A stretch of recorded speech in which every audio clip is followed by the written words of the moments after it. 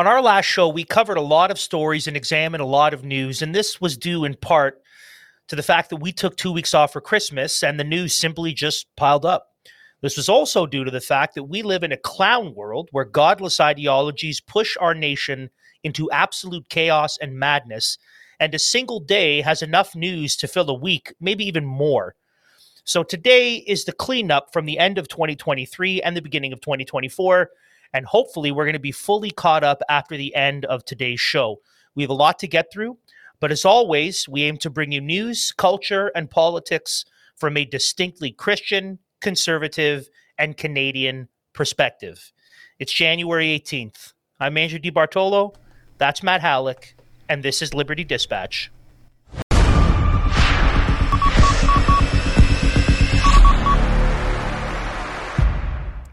Hey there, and welcome back to Liberty Dispatch, broadcasting across enemy lines into the Canadian culture war. We're so thankful that you've joined us yet again on the program.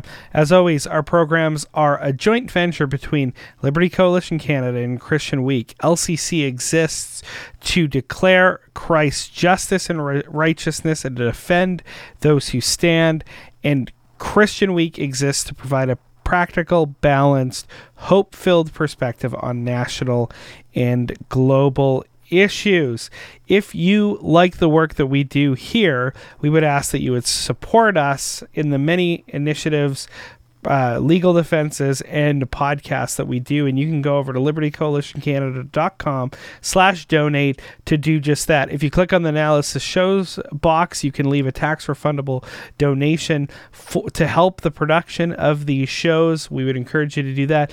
And if you click on the other designations tab, you can leave money depending on what you designate it for, to either illegal outfits or initiatives like Biblical Sexuality Sunday, stuff like that we are busily taking part in. So we'd encourage you to go over to libertycoalitioncanada.com/donate and help support our work.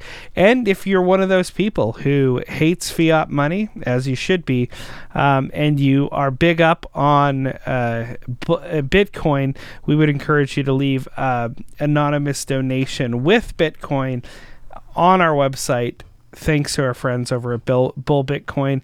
And just a reminder, as always, we are resident on the Fight Laugh Feast network, so flfnetwork.com.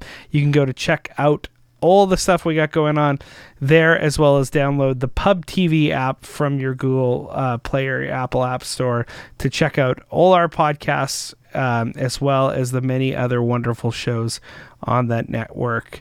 Andrew, good to be back with you. A busy week full of stories that we have to cover. Mailbag at libertycoalitioncanada.com. Please reach out to us with any comments and questions and concerns. Andrew, do you have a mailbag question for our listeners today? Yeah, before I do, I want to reiterate again, we're going to be doing this week and next week especially, because this past Sunday was Biblical Sexuality Sunday. If you joined us in preaching a sermon on God's design for marriage and sexuality, a biblical sexual ethic, then I want to invite you to head over to libertycoalitioncanada.com/biblical-sexuality-Sunday. And on the right side of that screen will be a form that you can fill out. And on that form, you can put your name, the name of your church website, and a link to the sermon you preached, so that we can have that in a database, so that we can follow up with you. We can have a collection of everyone who joined. We're not going to be making that list public or distributing that, and you don't have to worry, because the people who manage our website have their own private servers, and so it's not like Google and Amazon have all of our information backed up on some other third-party server farm out in the middle of the American desert. It's totally safe, totally secure. So please let us know if you participated. We'd love to have a sense of numbers and also be able to see new churches that joined and follow up with churches in subsequent years. As for mailbag question, I was just going to say, Andrew, before we move on, please let us know if anything comes from it, because we've already seen in just a little bit of time that we've been doing this, some amazing stories that have come out of faithful pastors just faithfully preaching the word of God to their congregants, and how powerful that sharp two-edged sword that we call the word of God is. And as for mailbag question, because we're so early in the new year, I figure we want to be open to growth and to change. And so this is the time for you. We open the door to criticism wide open concerning our show. What could we be doing better? And we'll leave that fairly open. Maybe, maybe there's a certain type of segment or a certain type of coverage, whether it's a certain story or theme. Maybe we should, do we think we should devote a portion of our show to this theme or this idea or this discussion or whatever the case may be? We want to open the door wide open. Mailbag at libertycoalitioncanada.com. What can we be doing better?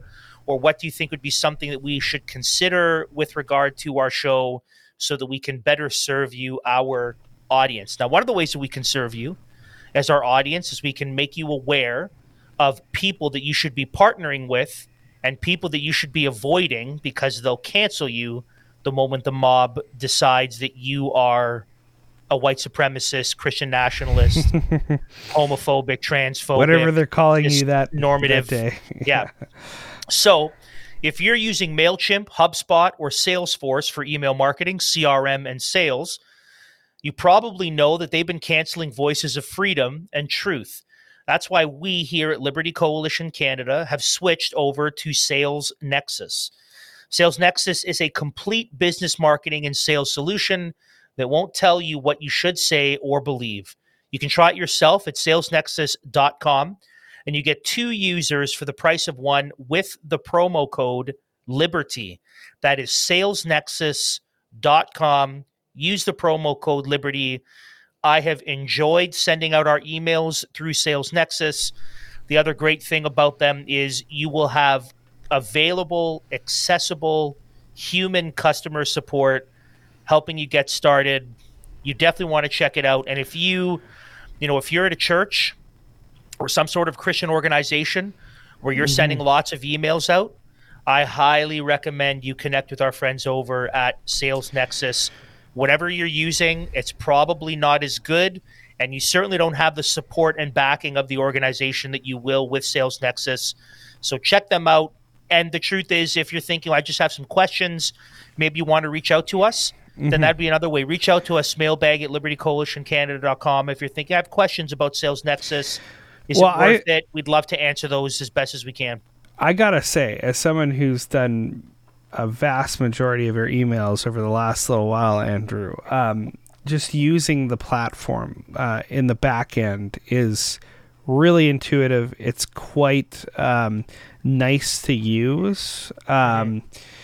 It's nothing flashy, but it's just easy to use, and I find it was a lot better than the alternative that we were using before. So definitely check it out, salesnexus.com. You won't be disappointed at all.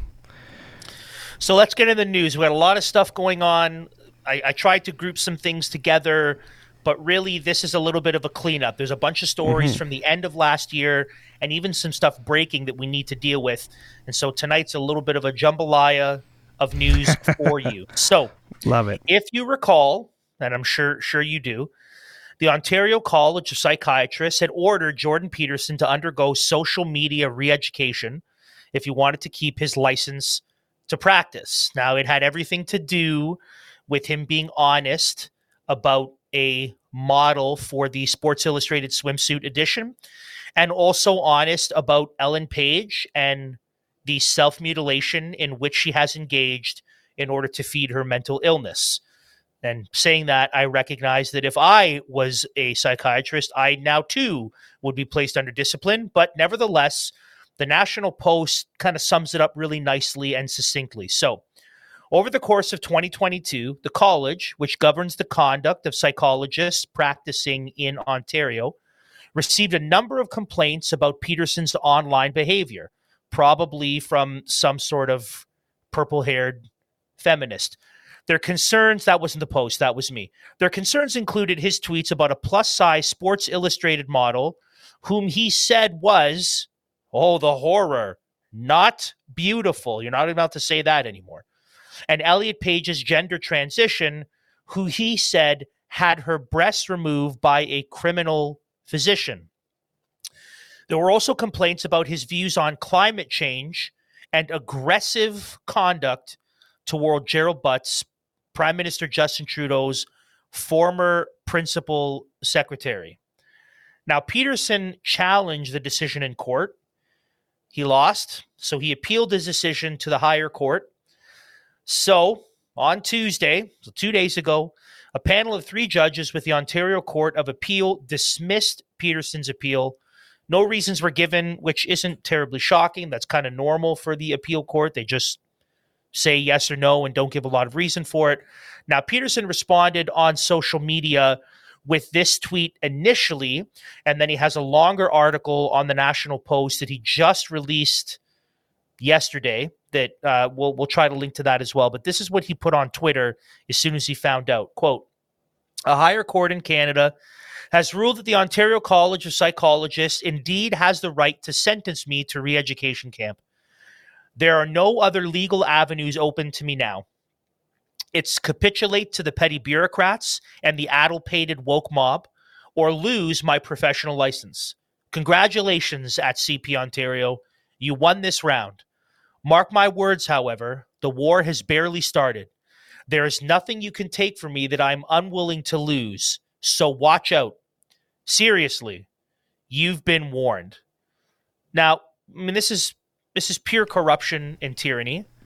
And we are sorry that Peterson has had to make this difficult decision. It points to the corruption of our legal system. Just unbelievable. Absolutely. But one thing that we need to do as believers, and we want to do on the Dispatch, is we want to examine what people do and why they do it and the worldviews behind it and the causes of things and the foundations for things. And so even though what's happening to Jordan Peterson is terrible, what I want to unpack for you is, in some way, the beast that is the state that has been fed, that itself thinks it has the ability to do something like this, exists in part because of decisions and things said from people like Jordan Peterson. Now, what do I mean by that? Because some of you might be saying, you can't dump on Jordan Peterson. He's a Canadian hero. No one is above criticism, and all worldviews need to be examined, especially when they're not a Christian worldview. And Jordan Peterson does not have a Christian worldview, even though he likes the Bible and likes Christianity. He rejects the Lordship of Christ. So we need to unpack this. We need to be honest and objective about it. So Randy Hillier posted on X while this was going on that, yes, this is just awful, what's happening to Jordan Peterson. However, Hillier said that Jordan Peterson is kind of a part of the problem a little bit. So you might not remember this, but a couple years ago, Jordan Peterson encouraged everyone to get the COVID jab, even though he was considering the potential loss of civil liberties. And his reason is so that we can just get everything back to normal. That if the state is saying, and if the health bureaucrats are saying, get the jab, we can get back to normal. If they're holding that over your head, Peterson said, even though I'm worried about the loss of civil liberties, just do it so everything will be fine. So here's some clips, both of him saying that and both of him responding to that months and months later when he realized whenever you feed the state, the hunger's insatiable and they'll come for you eventually. But I don't think that it's obvious that what you're doing is wrong. It's obvious that it's really complicated. And so my response to this is to suspend judgment for 6 months, for 6 months from now. Fearing as I do the loss of civil liberties, and although I would encourage people to get the damn vaccine and let's get the hell over this, I think it's time to suspend judgment for 6 months. Many months later. You know, Canadians who aren't vaccinated now cannot leave the country. Yeah. Like, what the hell? Why is that? And I got vaccinated and people took me to task for that. And I thought, all right, I'll get the damn vaccine. Here's the deal, guys. I'll get the vaccine. You leave me alone. And did that work? No. And that's why the Ontario College of Psychologists can do what they did. Because people, and this was the cry back in March and April of 2020.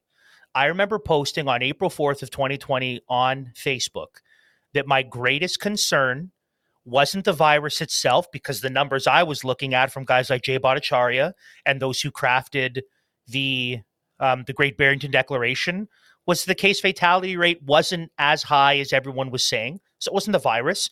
And it wasn't even primarily the economic consequences, though they were devastating.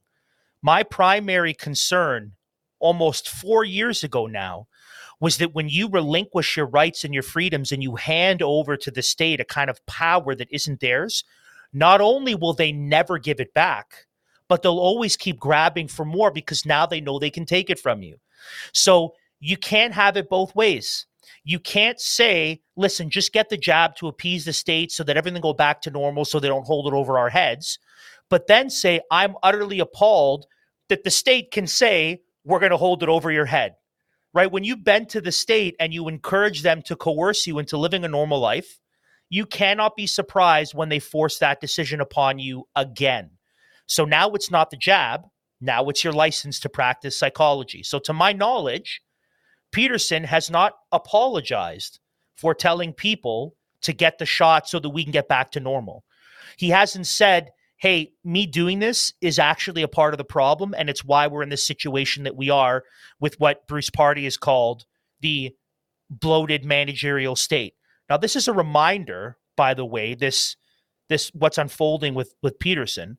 It's a reminder that we are not to bend to tyranny, or as Alexander Solzhenitsyn said, we should not live by lies, because this is what we'll get. Yeah, and I think everybody should take note. What you're not saying is, because Peterson took a stance that he was publicly telling people to get the jab. He himself got the jab, like I did. I've said that on the show before, much under the same concerns that Jordan did. I did not tell anybody to go get the jab on a public forum, though, because I thought that should be left up to their own conscience. What you're not saying is, because he had the wrong position on the jab, therefore this totally illegitimate, unjust persecution, just overt persecution of Jordan Peterson is okay.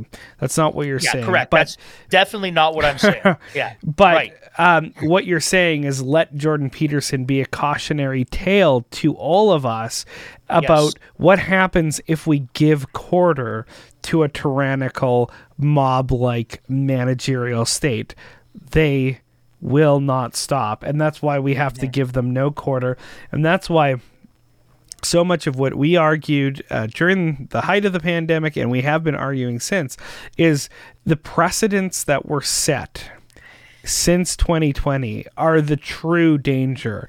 And that is where a lot of this stuff comes home to roost. So appreciate Jordan Peterson. Appreciate that it seems like he's Christian adjacent, and he's becoming more and more fond of the Word of God. I would love to see him repent and believe, and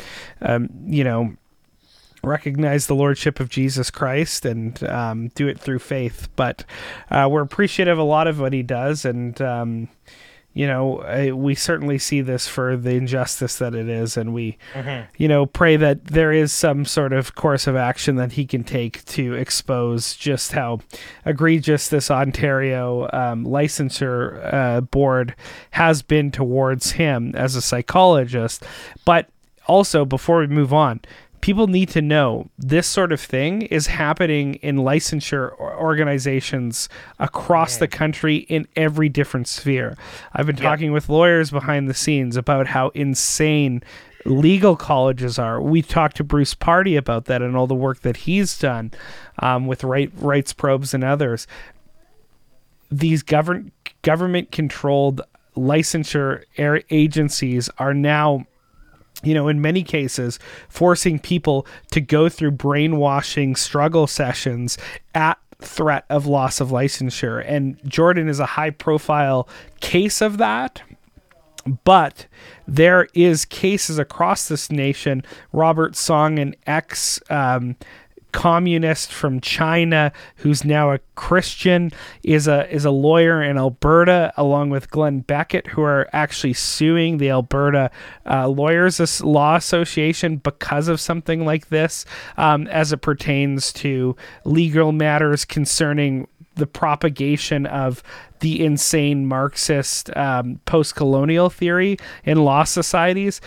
This is the state of Canada. These institutions have been captured, and it is extraordinarily dangerous, and we need to wake up to the reality that this is not an isolated case. He's maybe a high-profile victim of this, but he's not the only one, and Canadians need to really, really wake up to the insidiousness of this. Let's press forward. We have a lot to cover, so just wanted to give some comment on that. So, speaking about creepy totalitarianism and the threat of loss of civil liberties, Andrew, there is a pilot project happening that will be happening at one land crossing between our country and the United States of America, Canada and the US, that might become the new norm for travel between our countries. And we want to play you a video from the trustworthy Canadian Broadcast Corporation, better known as the Canadian Propaganda Corporation, the CPC. So we want to play a video for you about this new program that they're trying to install with border crossings at the border between the United States and Canada. If you travel a lot between Canada and the United States, that trip across the border could be a lot different very soon. There's a new initiative that would see Canada's border guards work much more closely with their American counterparts. Now, typically, when you go to cross the land border between Canada and the U.S., you would see two buildings. One would be on the U.S. side and one would be on the Canadian side. On one side, you've got U.S. law. On the other side, you've got Canadian law. Now, what they're proposing is to bring the two together. They're calling it pre-clearance.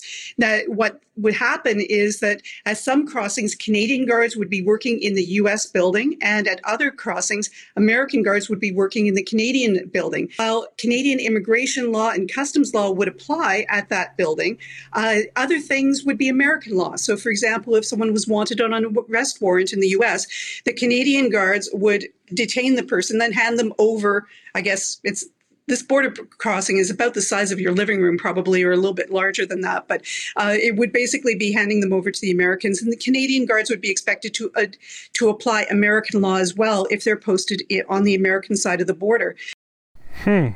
Sounds very confusing. In fact, she couldn't even explain it very well. Pre-clearance, to me, I'm worried because it just sounds like pre-crime. And this whole idea of just the discerning beforehand, I get the itty bitties. I just don't. It's gonna. Again, it's I get for the jitters when I hear this kind of language. It's for the sake of precedent. And what we saw is, during COVID-19, depending on the various different rules from the countries and how restrictive they were on travel, you could either go to countries or could not go to countries. Go back and forth, whatever. It seems like an initiative like this, and here's the worry, is that it would create an incentive for countries like ours in the United States to combine and consolidate their laws. That way, Canadians would be restricted in their freedoms. But this is from the article. Let's read further. Robert Israel Blanchet, a member of the Canadian Bar Association's Immigration Law section, said his group wants to know whether the Canadian Charter of Rights will apply at pre-clearance posts on U.S. soil and what the move will mean for refugee claimants. Quote, "It's the first time in the history of the country, that we're considering placing border service officers, CBSA officers, in a foreign country," said Blanchet.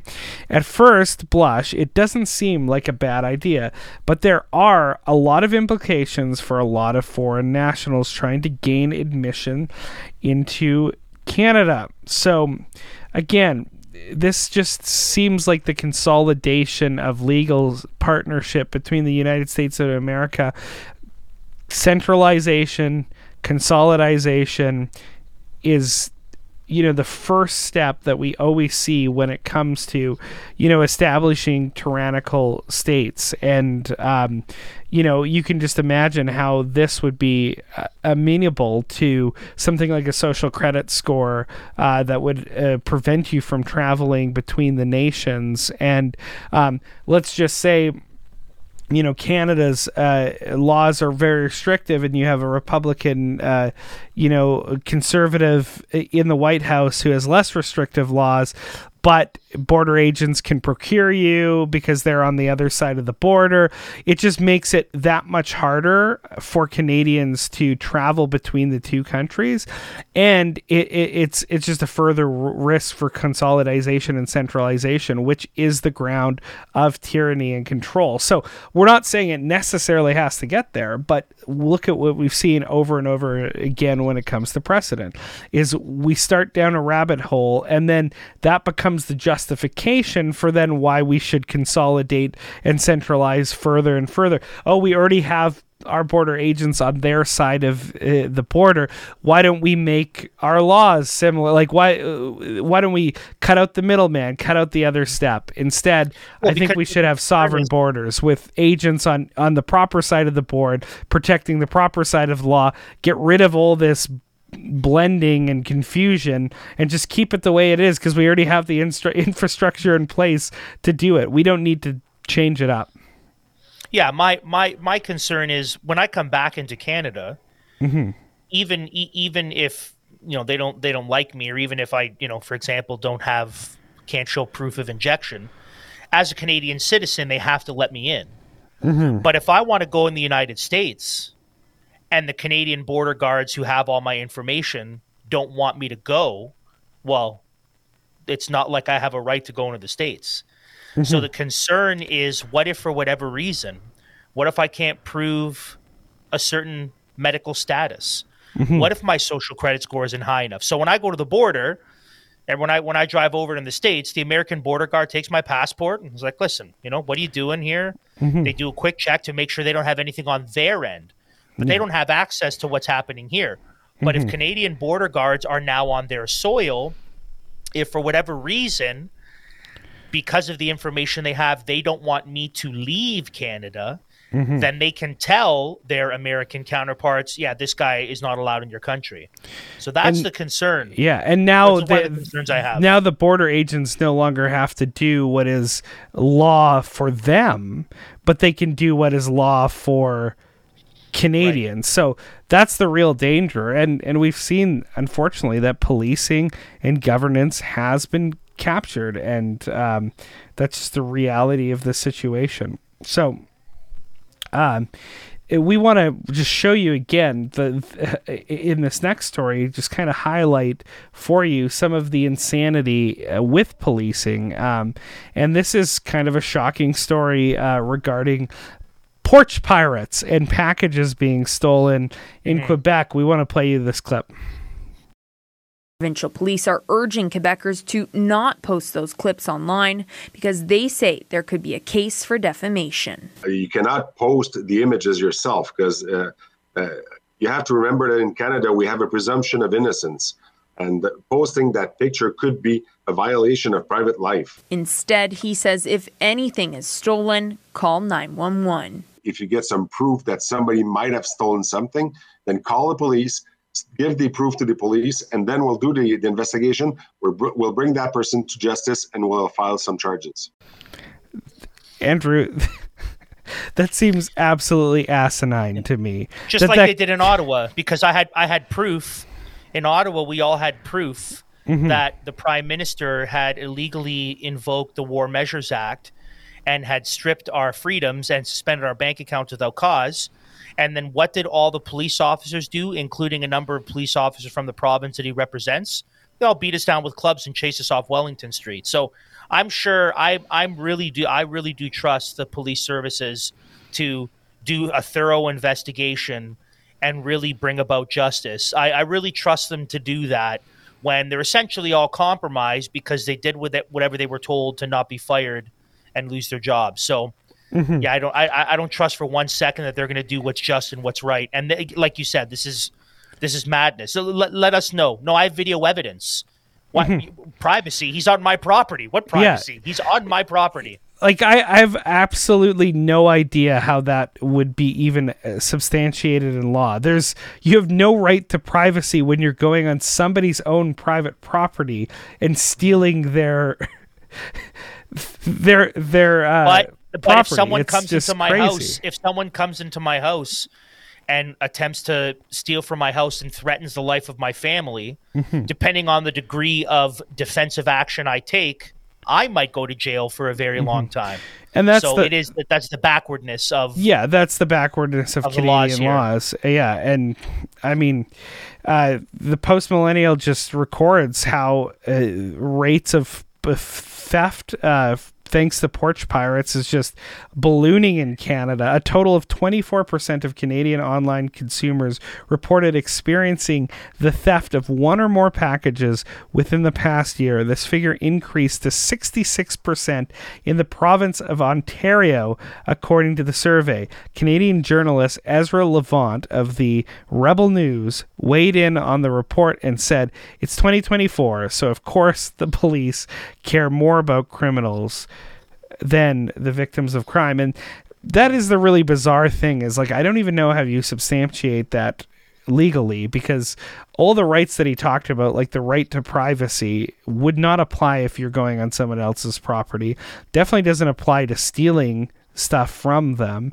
And how could it be defamation to post a video? I mean, I guess if you're accusing specific people in a public forum, that could, but just by posting you're video not accusing clips, specific people. You're just saying this guy. You're not putting up his name. You're saying, hey, this guy. It's crazy. But again, there's that weird perverse concern in Canada that we have more concern for the violent criminal, for the thief, for the drug addict than we do innocent Canadian citizens. We saw that in the story we covered the other day when it comes to the Supreme Court of Canada of BC striking down the law that would force drug addicts not to do drugs within close proximity to, parks and schools and stuff like that. Again, unless over and there's over and over again. Unless there's a more nefarious discipleship going on, and by that I mean, if the goal here of the police services and the state is to say, our job is to protect you, our job is to do justice, that's not your job. Yeah. Daddy state will take care of you. You need not be concerned for about yourself. Don't be responsible for yourself. Don't worry about your own defense. Don't worry about, protecting your property. You just suckle off of the government teat. We'll give you your UBI. Our job's to protect you. Our job is to defend you. Oh, right? that is certainly there. Yeah.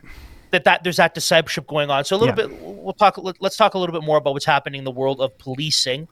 Last week we showed footage of Rebel News journalist David Menzies being assaulted by an RCMP officer who bumped into him, and then was arrested by that same RCMP officer being accused of having assaulted the officer.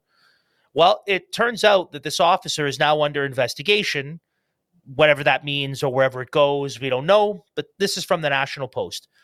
A member of the RCMP security detail who grabbed and arrested a Rebel News commentator while questioning Deputy Prime Minister Chrystia Freeland Monday is under review by the federal force after video of the incident sparked outrage for a seemingly dubious arrest. And I'll insert here, if it wasn't being recorded, then Menzies would be in jail. Like, if there was no video evidence, if it was just the word of an RCMP officer and then all the other officers, and then Chrystia Freeland was brought in to testify, and the only opposing testimony was David Menzies and the guy who, and maybe someone else who was with him from a news outlet that has been disregarded by the federal government, he would be charged and arrested, and he might be in jail. The simple fact that he was recording it allows this corruption to be exposed. But I just want you to consider that if he wasn't filming, if he was just trying to do his job as a journalist without having a camera person there, he would be in jail for arresting an RCMP officer. It's kind of bananas. So the National Post continues. Quote, RCMP protective policing resources were involved in an incident while deployed on a protective operation, close quote, said Sergeant Kim Chamberlain, an RCMP spokesperson. Quote, the RCMP is looking into the incident and the actions of all parties involved. No further comment is available at this time, close quote. It was determined that no credible security threat existed, and the subject was released unconditionally shortly thereafter. Now, again, the only reason why they say that is because we have the video evidence. Because if they're like, no, he rushed Chrystia Freeland, he was in her face, he was aggressive, he was pushy, and he also pushed an RCMP officer out of the way. They wouldn't be coming out with this, but they have to be honest because it was being filmed, which is scary. It's concerning that our police services are honest only when the camera's rolling. And when it's not, who knows what they can do. And here's the thing, Andrew. We've talked about, institutional suicide. Who can trust the RCMP anymore, given how in bed they were with the Trudeau regime? And it's clearly there's all sorts of controversy over how closely wed the RCMP, which is supposed to be, somewhat independent of the government, is with the government. And I mean, it's just shocking. You see events like this, like that video was, it's not seemingly dubious arrest. It's an obviously dubious arrest and assault, frankly, of Menzies. They had no right to do that. It was totally absurd. And I hope this police officer gets suspended, loses his job. I hope heads roll over it. Wouldn't be surprised if they don't, if it quietly just gets brushed under the rug. But the fact of the matter is, many Canadians can no longer think that the RCMP is independently going to do actual hard-nosed investigation, because we've seen over and over and over again in various scandals over the last 2 or 3 years how the RCMP and the federal government is working hand in glove with each other, patting each other on the back and making sure that the regime is protected at all costs. That's what we're seeing. And that is really called into question a lot of these institutions and their legitimacy. Mm-hmm. Yeah, this next ad read is definitely for you and definitely well placed in our episode today. If you feel that big government and banks are too involved in your finances, Bitcoin is the solution for you. Bitcoin is the antithesis of central bank digital currencies. It's decentralized digital cash that puts you in full control of your money. With Bitcoin, you don't have to worry about government interference or banks censoring you in any way. As a freedom advocate, you know the importance of individual liberty and responsibility. Bitcoin is the ultimate expression of those values, enabling you to take control of your financial destiny and make transactions that align with your beliefs. So whether you're an experienced Bitcoiner or just getting started, Bull Bitcoin is the perfect place to buy and sell Bitcoin. Don't wait any longer to take control of your money. Sign up today using our referral link, mission.bullbitcoin.com/LCC. And don't hesitate to contact their human support for any assistance from the get-go. A timely ad read from Bull Bitcoin. Why? Well, the central bank digital currency is in the works for Canada. This is from the Toronto Sun. The Bank of Canada has quietly taken steps to control such a concept, according to Blacklock's reporter. On December 13th and December 19th filings, the bank asserted ownership of, quote, digital dollar, close quote, digital Canadian dollar, close quote, and, quote, central bank digital currency, close quote, in both official languages under the Trademarks Act. I'm sure there's nothing to be concerned about at all. No reason was given and no public hearing was held because tyranny loves to do its planning under the cover of darkness so that it can execute its totalitarian control out in broad daylight. Quote, whether and when a digital dollar will become needed is uncertain, said the bank the bank said November 29th in a statement. Yeah, right. I'm sure I believe that. Quote, ultimately, the decision to go ahead with the digital dollar belongs to Canadians through their representatives in Parliament, close quote. Again, no, what? No, we know that's not the case. We know that the executive branch in Canada has far too much power, and unelected bureaucrats also have tremendous power. And even if we are to say that it's up to the representatives in Parliament, the representatives in Parliament are all bought and paid for, and just it's all the theater. It's all the WWE production, and they just play their part and do what they're told. So here we are. Now the quiet part is a little bit more out loud. The Bank of Canada has secured and now has ownership of digital dollar, digital Canadian dollar, and central bank digital currency in both languages. So very soon, we're going to start to see more and more of this rolling out. And I'm sure they have a plan despite what they would say. So here's a little more financial news from the Toronto Sun. Canadians will be paying higher payroll taxes because of the mandatory rising Canada Pension Plan and employment insurance contributions. If you make $73,200 or more, you'll be paying an extra $347 in payroll taxes. Your employer will also be forced to fork over $5,524. The federal government is imposing a new tax called CPP2. Ooh, it's exciting. The original CPP taxes your income at 6% up to $68,500.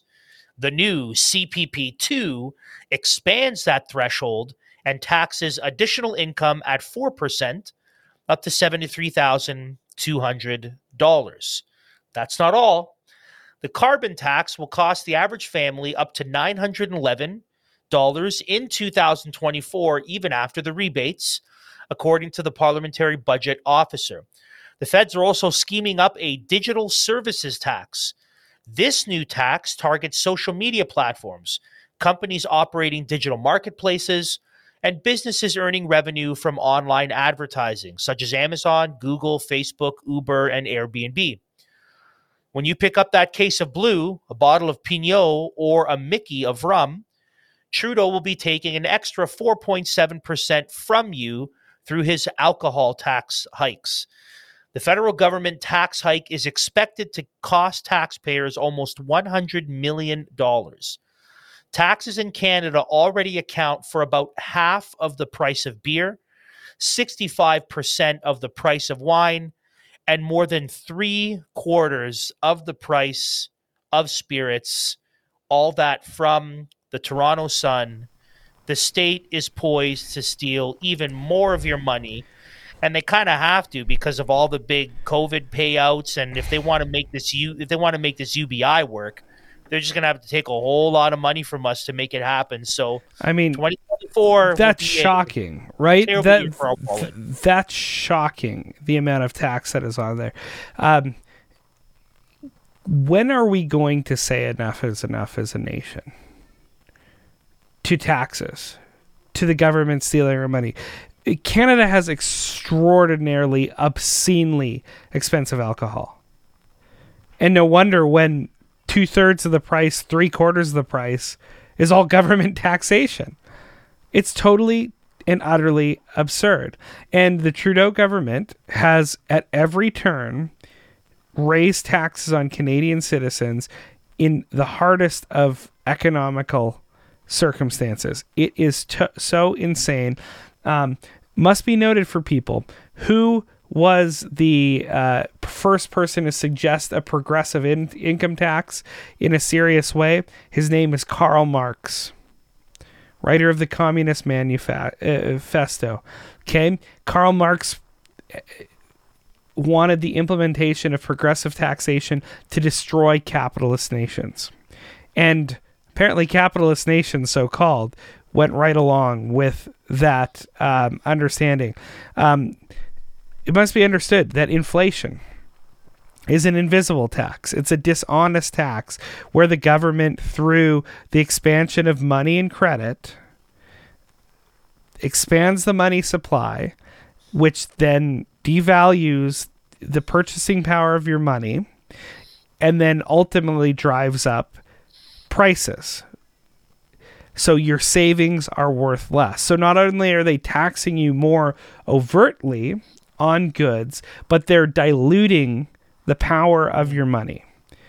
And this comes from a regime that Justin Trudeau is too busy to worry about monetary policy. He's not too busy to worry about stealing your money behind your back, but he is too worried about being honest and upfront about their monetary policy. It's totally absurd. The fact that they're going to a CBDC, do people understand if the government has a CBDC, a central bank controlled government, your money is essentially food stamps at that point. Privacy out the window. They can manipulate the currency even greater than they have the ability to manipulate the currency now, and they can do it in an instant. And they can, make sure you can't spend money on unapproved vendors. If you want to give a donation to Liberty Coalition Canada, well, all the government has to do is say, well, this is an illegitimate Christian nationalist white supremacist group. Put us in their books as a domestic terror group, and then all of a sudden you can no longer change your tokens in to support a ministry. Do people realize how insane this is? And I even got into the fact that, Andrew, inflation also has another effect, and this is something I was thinking about the other day. So it dilutes the purchasing power of money, but it also nominally increases a lot of people's salary, right? Because then you go to your boss, you're like, well, to keep up with all this inflation, I need a higher salary. So guess what that does? Well, with progressive taxation, it'll bump you up in a higher tax group. So now the amount of people at the different rates in government are now being taxed more and more and more heavily. So the government is the winner in this. The government and their cronies are the winner in all of this, and the loser is the average Canadian citizen. It is unbelievably despicable, but not surprising. And speaking of your tax dollars, hard at work, we thought you should know that your hard-earned tax dollars are being used to fund pro-terrorist and anti-Israeli initiatives, and this comes to us again, shocking, not surprising, from the post-millennial. It has been revealed that a man who received a grant from the Trudeau Liberals for his anti-racism work, you know what that is. It's race Marxism, right? It's communism. Okay. For his anti-racism work, recently helped launch an online media group that broadcasts exclusively anti-Israel content. Yay. So if our regime propaganda wasn't enough, now we're going into the extreme Muslim terrorist propaganda, and we're funding that. Laith Marouf, a Syrian-born Canadian citizen who is currently in Lebanon, not even in Canada, is listed as one of the founders of Free Palestine TV, which began spewing out content following Iranian-backed terrorist organization Hamas's October 7th massacre of civilians in the Jewish state. In a statement on the group's website, Marouf said that the FPTV, quote, will be able to fill a large gap in the media battle with the enemy at a time when it is difficult for our expatriate communities to defend our resistance without being subjected to persecution or harm that amounts to imprisonment or even death. Certainly not in Canada. You'll get your Timmies delivered to you. You won't get death, that's for sure. Despite having a long and documented history of anti-Semitic behavior, Marouf has brought on a senior consultant at the Community Media Advocacy Center. It was brought on as a senior consultant, at the Community Media Advocacy. In 2021, the Liberal government under Justin Trudeau awarded CMAC a $133,822 grant to help develop an anti-racism action program. There you go. Our taxpayer money is going to fund anti-Semitic propaganda and hate speech and all sorts of evil. But it's from the right side of the political aisle, being the progressive side. But that doesn't end the stories that we have for financial corruption and all sorts of evil, Andrew. This comes to us a story from Queen's University, and it appears that the prestigious, primarily business college is in some real trouble financially, and a town hall meeting at the end of last year got quite heated, including students flooding the stage and demanding transparency, given the situation. And this comes to us from the Queen's Journal.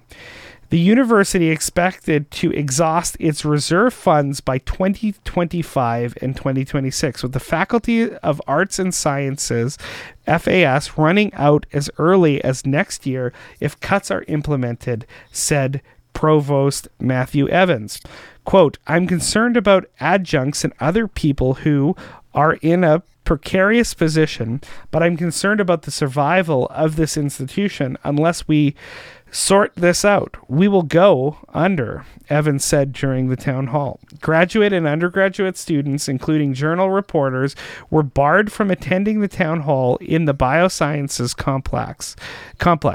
Faculty and staff layoffs aren't planned, but they're highly probable. Evans explained the FAS didn't approve several contract renewals this year, Crow added. Quote, "A case will have to be made to the Dean of Medicine, Engineering, and Business that they're going to put some of their money to support classics," Evans said. This is when we come to the point about subvention. We have to say, for example, do we as a university value classics? Are we prepared to put money into it? And no doubt, Andrew, their administration costs, like just about every other university across Canada, are through the roof. But they're probably less likely to cut some of those administrators and the bloated DEI officers and all these insane people that are, hired useless people. They won't do that probably, but they'll cut. They won't cut funding to gender studies and feminist studies as well. Those will be fine. I thought about why classics. Why would that specifically be mentioned, and why would that be on the chopping block? Well, because part of this progressive march toward utopia is the forgetting and erasure of history. So if you actually examine Rome, Greece, what was written, what was said, philosophy, governance, as you look back into history, you see trends and you see cycles play over and over again. And so one of the ways that the progressives accomplish their goals is by erasing history or rewriting history. And so the whole point of the classics department is to look back, at, okay, sure, so at a lot of white people. So they could make the case that's all white, colonial, Christian, national gobbledygook, even though that's ridiculous to say that would be Rome and Greece. But the classics department is supposed to look back at these classical ancient writings and work and learn and glean from that about governance, about philosophy, about morality, about ethics. So if we can of course that's on the chopping block. That's on the chopping block because thinking about those things critically would help us to come to the conclusion, for example, that our current state is functioning in a tyrannical fashion. And it's the cycle of grabbing for power and oppressing people that we've seen over and over again in history. So, of course, we'd want to erase that and make people forget. We don't want people to know where we've come from.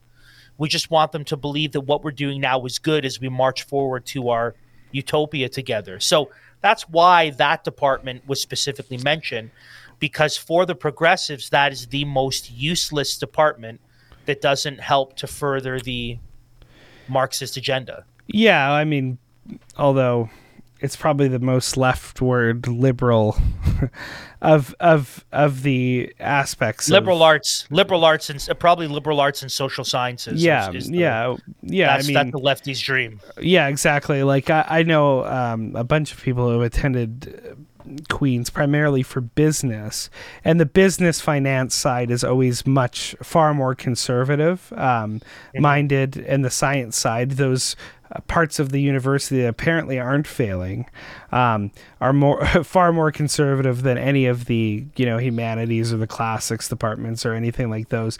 Those have long been taken over by radical Marxists who, unsurprisingly to anybody with a brain and that can understand history, are doing a terrible job at running things. So why would we give them power over our country, people? Yep. That's a question we need to ask. Moving on, friends. With interest rates and inflation on the rise, now is the time to make sure your money is working for you. Don't lock your money in GICs, and don't give it to woke mutual fund companies to weaponize against your values. Call our friends at Rocklink and let them show you how to get your money working for you, while making sure that the businesses you invest in aren't working against you. Call Rocklink at 905-631-5462 or email Rocklink, info@rocklink.com. That's link with a C. Now, as we kind of draw this episode to a close, really this is just a little bit of a smorgasbord of stories here. There's a few more stories about the happenings in Canada to round off our show. First of all, as some of you may know, the former president of Harvard University, Claudine Gay, resigned over allegations of plagiarism. Now, more than one. It wasn't just a one-shot deal. She was a repeat offender. And this kicked up quite the storm in social media and in legacy media. Now, as expected, legacy media went to her defense and claimed that the far right is using plagiarism as a weapon, as a political weapon, to put their racism into practice and sexism. They didn't like that it was a black woman, so they have to say plagiarism is now the tool to put their racism and sexism into effect. Now, what's interesting for us here in Canada is that this situation provided yet another example of how our media is totally bought and paid for, right? We saw this example with the article that was run regarding conspiracy theories growing among conservatives. And we showed you a picture that was like 10 different Canadian news outlets running the exact same headline. And we said, look, they're all bought and paid for. It's the same unimedia behind it all, because they only do what they're commanded to do by their overlords. In fact, Andrew, just to highlight that point, I literally thought you sent me the exact same graphic. As last time. As last time. I was like, right. Andrew, we already did this. I was like, no. It's the same thing. So here's the picture we want to show you. And this is just 4 of them. Harvard president's resignation highlights new conservative weapon against colleges, plagiarism. It's the exact same title. If you're not watching this, CTV News, City News, you have the Toronto Star, and then the Canadian Press, all running the exact same heading. Why? Because they were told to. Yeah. That's why. So I highlight that just to reinforce. If you are still silly enough to take anything in from legacy media, you need to go on a permanent fast from eating that garbage. Yeah, because there's no honesty to be found there. Now, yeah, and notice this is typical of how the media covers stuff. So not only is it selection bias on what they're choosing to cover, because they're not all running the same story that the Daily Wire launched, or they're not really running the same stories that guys like Chris Rufo are running or putting out there. They're not tripping over themselves to put out those headlines over what actually took place. They're putting out the same propaganda like you talked about. So not only selection bias and how they're choosing to cover this, but just the narrative they're putting out there. Like, that isn't news. The news is that she was found guilty of plagiarism multiple times. But how they spin the article in their bias is that it's conservatives pounce. The far right They also pounces. failed to mention that there were. I read an article that there were other people in similar positions in universities in the United States who happened to be white men who had to resign for the exact same reason. Yes. So they're not just picking on her. It's complete propaganda. No, exactly. And the reason she was in hot water was her response or lack thereof to anti-Semitic protests that were going on in her school, and her inability in front of Congress to actually condemn genocidal hate speech. To say so-called. what isn't is not allowed on campus. Exactly. And it must be noted that it wasn't only a black femme lesbian woman. I don't know if she has short hair. I'm sure she is. I'm sure she's all the things. No but hair. Anyways, it's her head's big. She's bald. Yeah. Oh, well, that's Very right. progressive. Yeah, whatever. Progressive. Very progressive. Anyways, it's not just her, but other. Now we got to be careful what we say, though, because if we're speaking ill of an actual condition, Will Smith might walk up and smack us in the face for saying something but an actual condition. Whatever. So we got to be Anyways, careful about that. Shut up, Will. You're cucked, man. Sorry about that, but that's. So part of we wanted to show this is to highlight for you that it's not about news, it's about narrative crafting. Exactly. And it's about spinning things a certain way. So we want to look at a story from CTV News that as we go through it, you're going to find yourself saying, oh, that's disturbing. I mean, that's concerning. But watch how CTV News just kind of glosses over it with a nice thin sugarcoating to make light of a pretty wild reality concerning mortgages in Canada. So this from CTV News. Applying for a mortgage can be a lengthy process, to say the least. This is often exacerbated when you encounter questions that seem more suited to a political survey than a financial form. You might wonder, for instance, why you're being asked about potential political targets or politically exposed people in your family as you fill out your application. Right, that's a very good question. Very good question. As a first-time home buyer, you may be caught off guard by odd questions like these. However, here comes the soothing bomb. However, these questions are often par for the course, as mortgage lenders like to be as thorough as humanly possible. When applying for a mortgage, stumbling across a question about political targets or politically exposed persons isn't what most home buyers likely expect. The question isn't just about banking bureaucracy, though. It's part of lenders' know your customer policy designed to safeguard banks against money laundering, illegal activities, and other potential threats, or as I would like to suggest, being able to suspend the mortgages of people that donate money to the trucker convoy, which actually happened, by the way. That actually did happen. People's mortgages were canceled and had to figure out where they were going to live because they gave $50 to the trucker convoy. That's what's actually going on. But CTV News will lie to you because they're paid by the federal government to do so. Continuing. This includes assessing potential risks associated with lending to someone who might be a political target, such as threats from terrorists and kidnappers. While it may seem like a scenario straight out of an espionage movie, it's a real consideration in the financial world. Are you a politically exposed person now if you're a Jewish person in Canada, given all the hate? It doesn't make sense. So what about members of parliament? Members of parliament, you would think, would be probably the most at-risk people for sort of political attack. I wonder if any member of parliament or any member of provincial parliament has had their mortgage application denied. It's a joke. It's all smoke. Yeah. It's all a bunch of nonsense. I think what's really going on here is they're trying to say to you, we want to make it's social credit score. We want to make sure that you're doing the right things and saying the right things. And if you're connected to that Christo-fascist Liberty Coalition Canada, we might not be able to give you a mortgage because that's no bueno. That's what's kind of going on here.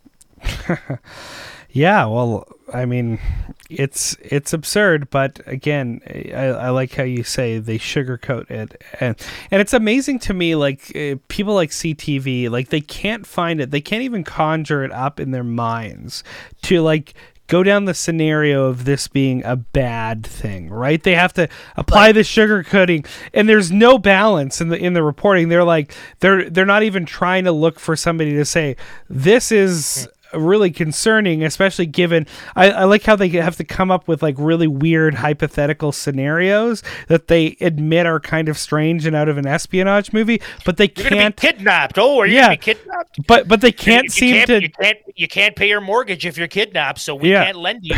What? But they can't seem to just like actually go back in history just a couple years and look at one event like you've made mention where these sorts of banks had politically targeted people. And that's the amazing part is like, are you a political target?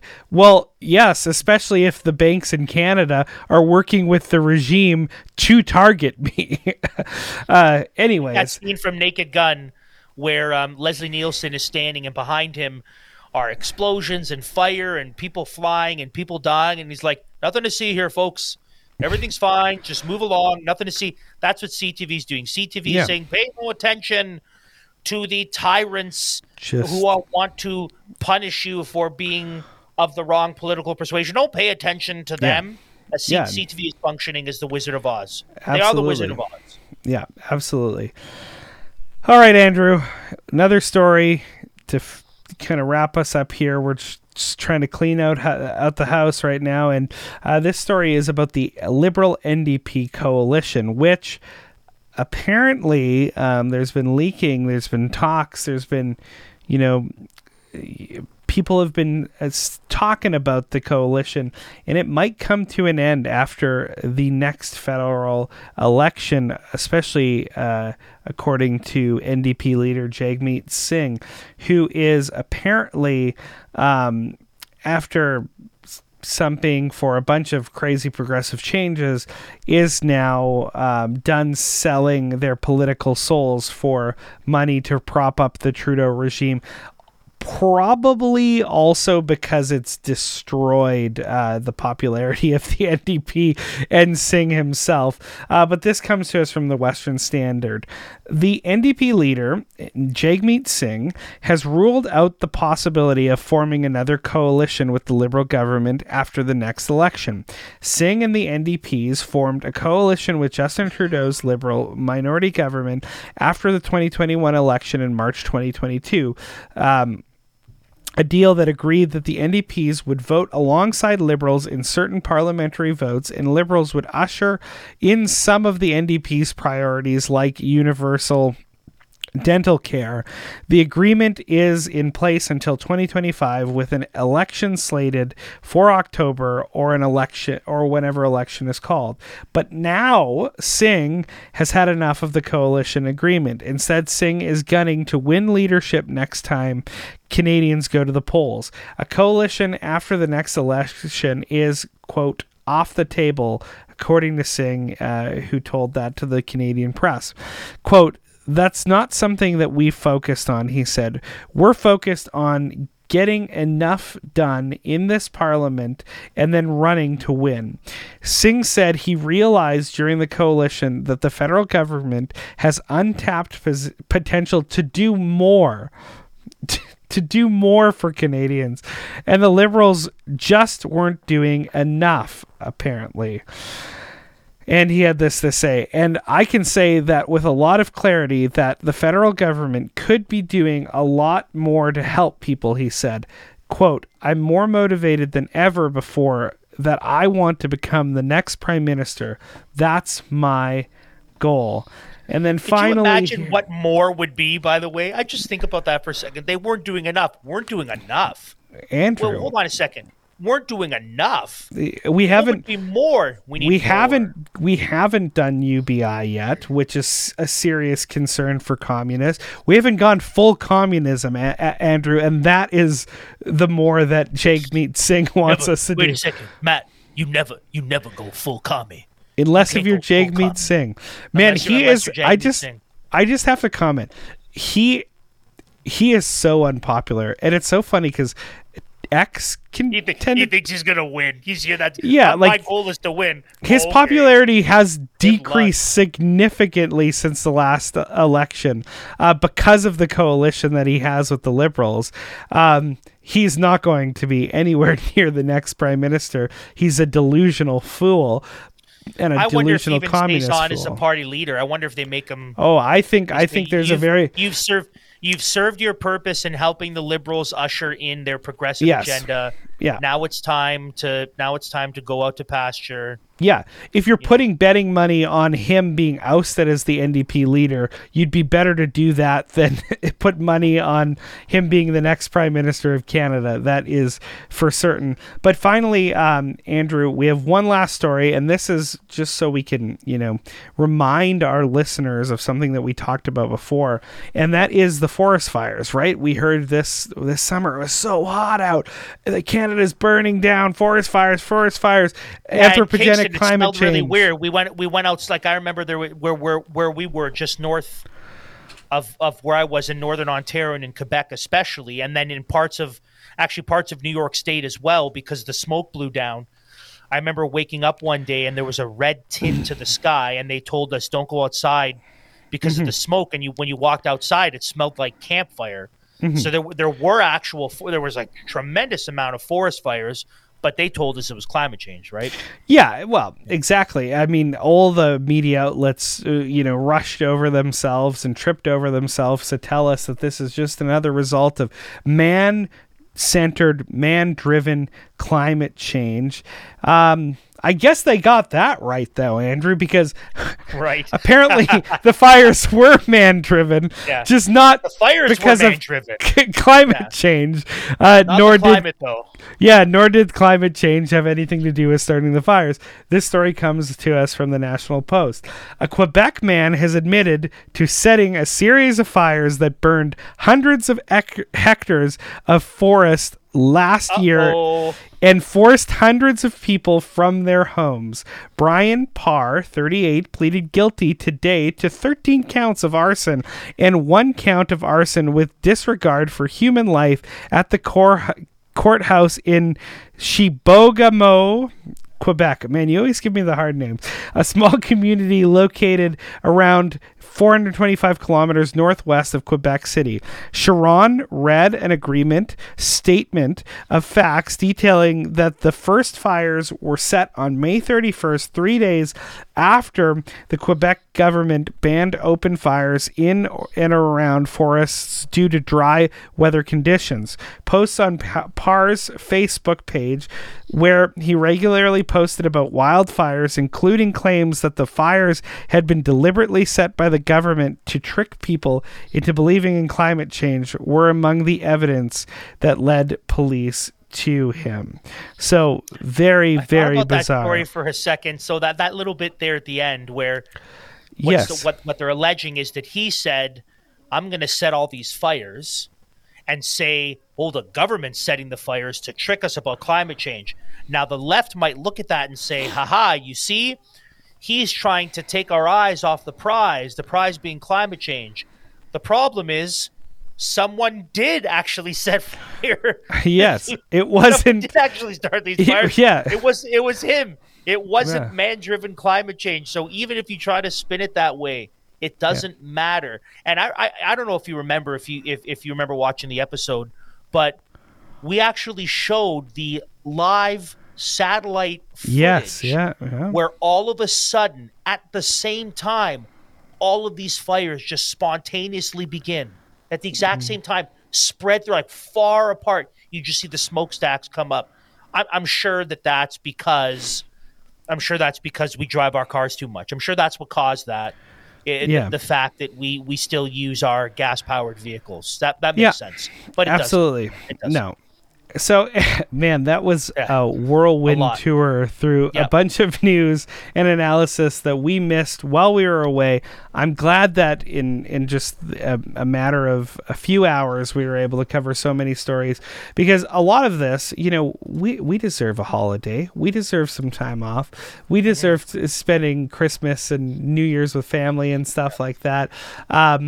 But at the same time, this stuff it's not covered widely by mainstream media. So many people don't get to see these stories, especially don't get to see the aftermath of a lot of these stories, and they especially don't get to see good Christian cultural worldview analysis in regards to the news. So we felt it was our duty to touch on just what has transpired, and we know there's probably many of you who were wanting us to touch on what's going on in Davos. There will be opportunity for us to do that. That'll be next week. We'll do as that next more week. And more info and more video and footage comes out from Davos. We will be looking into that, and we will be dedicating an episode to that. But we hope we covered a lot of stories that you can then share with people, because over and over and over and over again, what we're seeing is just this propensity to, as I've said over and over again on the program lately, to just narrative arc build. That's what we're seeing. And that's all in service of a narrative. It's all in service of a revolution, and the issue is never the issue. The issue is always the revolution. So we have to make sure that we're just understanding that this is coming from a subversive, Marxist, communist worldview that is seeking to destroy Western civilization, which is itself a proxy for the Christian religion that undergirds it. And we have to partake in the culture war as though it were a battle of two competing religions. And because that is, and we need to understand it and act accordingly. So Christians, get off the couch, get busy, get fighting, get pushing back. I think there's an application to make here, and part of the reason why we covered the stories the way that we did is this is how I felt. 2023 ended in like a whirlwind. It was a tornado.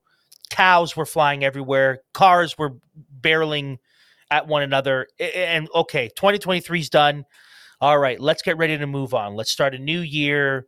It's a new thing, and 2024 has already begun, saying to 2023, hold my beer. You ain't seen nothing yet.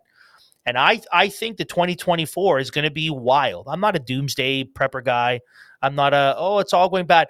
But I think 2024 is going to be wild. Why do I think that? Well, we have an election coming up in the United States, and it's going to be rather interesting to see how it plays out. Not only an election, but I think Trump. The left, I don't want to cover it. Yeah, it's not only election. I think Trump is literally. I think he's in court like every month leading up to the election as well. There is a whole civil situation going on down there that the election in 2024 is going to make it volatile. So you have that coming up. You have one thing I will say quickly about the time in Davos is that Zelensky, the president of the Ukraine, or prime minister of the Ukraine, has basically called on all the nations in the world to get involved and invested in the conflict in Russia. So that's not good. So that's still happening. These growing protests, these growing pro-Hamas, anti-Israel protests that are growing without any intervention from officials, this is still growing. You have new viruses, you have pandemic treaties, you have UBI, you have central bank digital currency. It looks like 2024 is going to be kind of crazy. Now, why do I say all of that? Not to scare you, but to say you better have a tough stomach, buddy. Like you better have a thick skin. You need to surround yourself with like-minded people who are going to build into you and encourage you and strengthen you and give you boldness. Because if you think you're going to be able to figure this out as a lone wolf, you are a fool. If you think that it's just me and my family off in the middle of nowhere, back in the bush, that we're going to be fine, you are wrong.